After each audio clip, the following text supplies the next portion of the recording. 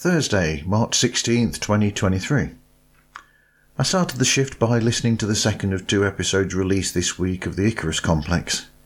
Again, I was featured as the voice of Stanley, who is the agent for the main character Liam. The overall story was about Liam looking back at the past and trying to make amends with people. I listened to the trailer for the audio drama Where the Stars Fell, another show that looks into the surreal, which is right down my alley. That's a couple of new shows lined up then to listen to when the Icarus Complex and Bridgewater go for their breaks.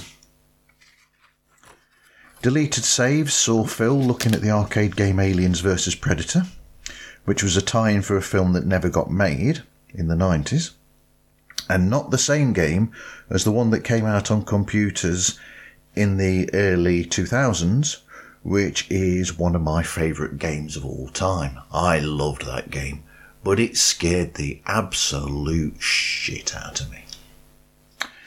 I got back into the audio dramedy, or whatever they call it, Amiga Star 7, Season 1, Episode 10, which is actually sort of like a soft reboot, introducing us to what it's all about. 3 people on a spaceship doing crazy Red Dwarf style hijinks. I actually looked on the website since writing that out, and I get the assumption that I get the idea that it's actually lots of different ships over the period, and this season is probably about this group of 3 people, and the next season might be about somebody else or whatever. I'll find out eventually. I might get to season 2 before I chat with the people behind the show next week. That's a bit of a give there. There you go. Spoiler. I'm talking with the creators of the show next week. Yay. Really looking forward to that.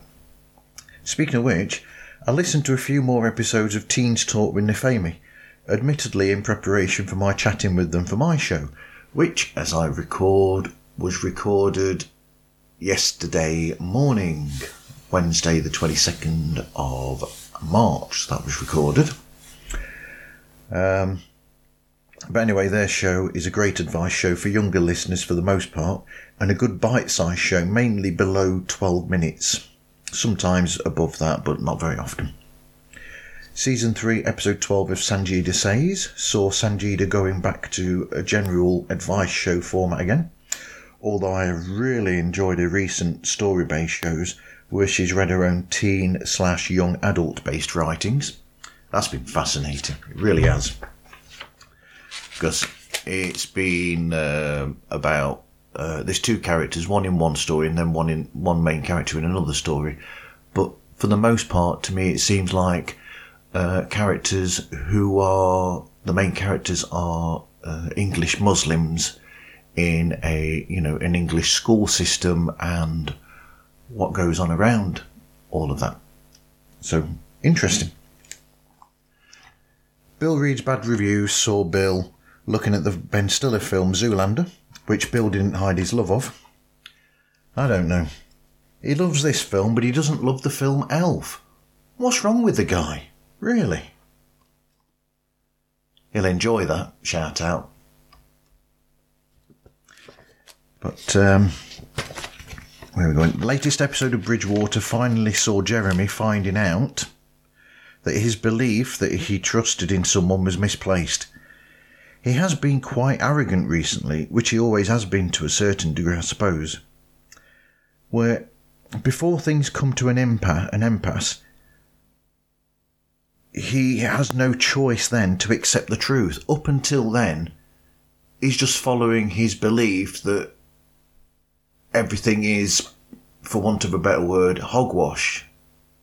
And then when something happens, his eyes suddenly open and it's like, all that I believed before to be true was not true. But, yeah, there's a sort of arrogance in his character. I mean, he's a great character, but there's a sort of arrogance and almost a I'm above everybody else because I know what I believe, and they're believing these things blindly. But Oh, what was I going to say? Oh, yeah. Away from podcast, there was a great video I saw on YouTube with 3 cast members from the recently released film Dungeons and Dragons. Hugh Grant, Chris Pine, and Michelle Rodriguez. Martin, don't just say that too loud. They were doing the, is it the Google Autocomplete Challenge or something or other? Where they get asked questions that have been, asked on internet search engines. But anyway, Hugh Grant was particularly laugh out loud funny with his reactions. When they were saying, when one of the questions came about, does Hugh Grant know anything about Dungeons and Dragons, the game? And Hugh Grant was like, no, I made the film, and that sort of thing, or whatever. I don't think he was quite like that, but there was something hilarious about all of it anyway. I don't think he actually said that. I think he did actually say that he'd played the game, but it was a bit weird or something. I'm trying to remember now. It's a week ago. Okay. Let the cat out of the bag there. Phase Zero saw Brandon and the team doing their usual great job of telling us what's going on in the Marvel Cinematic Universe in an unbiased, open way. Martin, could that be any more of a generic bit of note writing there? I don't think so. Sense of Shell from October 20th, 2022 saw John Wesley looking at Volume 4 of Sandman by the great Neil Gaiman. I love Neil's work, which for the most part seems to be based on gods and demons. I don't hide the fact that I'm actually a fan of Neil's work on the Marvel property Eternals, which I really enjoyed his take on it, that took it in a completely different direction and would probably have been a better direction to have gone than the direction they went for the film, perhaps. I mean, there were much better stories to base things on from the comics for the Eternals than what they did. I mean, we got 20 minutes, half an hour into the film, and we haven't finished watching it yet, and that was a few months ago, so we're going to have to watch it eventually and then make a decision what to do from there. Bloody hell, that spiked. Sorry, looking at the readings on the recording here. Where are we now? Saturday, March the 18th, 2023. Spy Hard's latest episode saw Scott and Cam chatting with the very humble and warm actor Julian Glover, who I've seen in many things that include Indiana Jones and the Last Crusade, The Empire Strikes Back, and For Your Eyes Only, among other things. He's a British actor, and I've seen him in a fair bit of stuff film-wise and television-wise.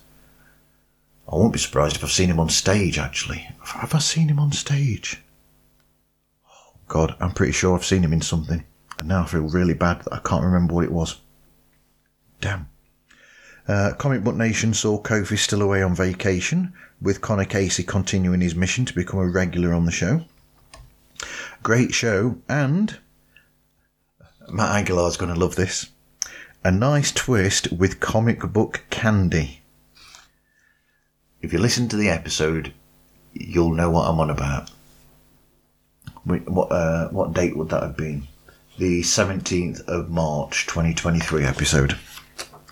What we just watched saw Rachel and Dave being joined by their two of their friends to discuss the second Shazam film, Fury of the Gods. And my question there is there a point in these recent films that they're bringing out from the DC film universe, considering that there is a reboot of the old universe coming with a Superman film, I think, in early 2025. So none of these films will have any bearing whatsoever on what happens in that, shall we say, DC film universe, or what extended universe, or whatever they want to bloody call it. Films about DC properties. There you go. Ding ding. Sunday, March 19th, 2023. Holidays After Dark from October the 4th, 2022 saw Kristin looking into a listener's own ghostly encounters, while Beauty Unlocked saw Carissa continuing her recent sub-series looking at some scandalous stories from the 17th and 18th centuries, showing that the royalty and the elite from back then really were dirty, disgusting, debauched effers. There, I cleaned up what I wrote. They were, really? And they thought that people beneath them were dirty? Yeah, right. This week in Marvel included a great interview with Marvel's editor-in-chief, C.B. Cebulski. Tabletop Genesis saw Tom and Mike being joined by Adam from the Genesis Piano Project to look at the newly released Peter Gabriel song Playing for Time. I listened to that song before actually listening to this episode. This is a bit not from my notes, this. But, yeah, I listened to the Peter Gabriel song. It's very soft, piano-driven for the most part. And then about a minute and a half away from the end, it suddenly all kicks off with all the drums, the guitar, the bass and everything, blah, blah, blah, coming in. And then it cuts out back to the piano and on its own and that. And I almost feel like, and this isn't mentioned by them, this is me, I actually feel like it pulled back very soon. You didn't get very much of that big bit of the music. It was like for a minute, or less actually, and then it went back to just the piano, blah, blah, blah, to finish, and I was like, that could have gone on for a bit longer.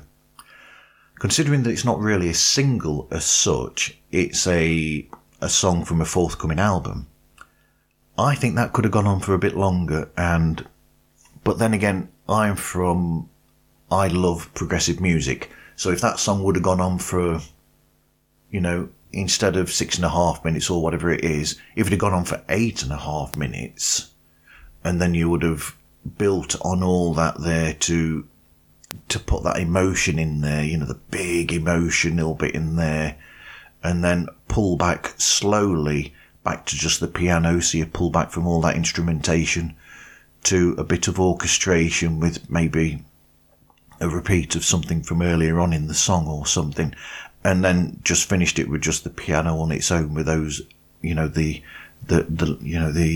little like touches and this, that and the other. That might have possibly, to me anyway, been more interesting. But, horses for courses. People like what they do and people respond differently. Get Flushed episode 7 saw Pete looking into ways of cleaning up uric scale. Something that is a big problem. Don't think I should really go into that in too much detail, maybe, considering what it is. Turn over the page. Flipping out, look at the time. Season 1, episode 15 of Amiga Star 7 saw it end on a potential cliffhanger after a mission to find and apprehend someone didn't quite work out as expected. I'm sorry, I've got to skip a bit here as it's already long, but the episodes of Undiscovered Entrepreneur, where DJ Scoob spoke with Trevor Tomian of Common Leaders LLC, and The Comfortable Spot, where Ken spoke with activist Joe Gonzalez, were both inspirational. Great shows, guys. Really good shows. Really great episodes for people to listen to and get inspiration from. So look, Face the Music and Electric Light Orchestra Song by Song podcast saw them looking at the Roy Wood written song Make Them Understand, which was performed by Mike Sheridan's lot, who Roy was the guitarist for and a main backing singer for at that point. And my answer to that is much the same as, I think, was it Eric Paul Johnson or Eric Winston said? Roy should have sung it himself.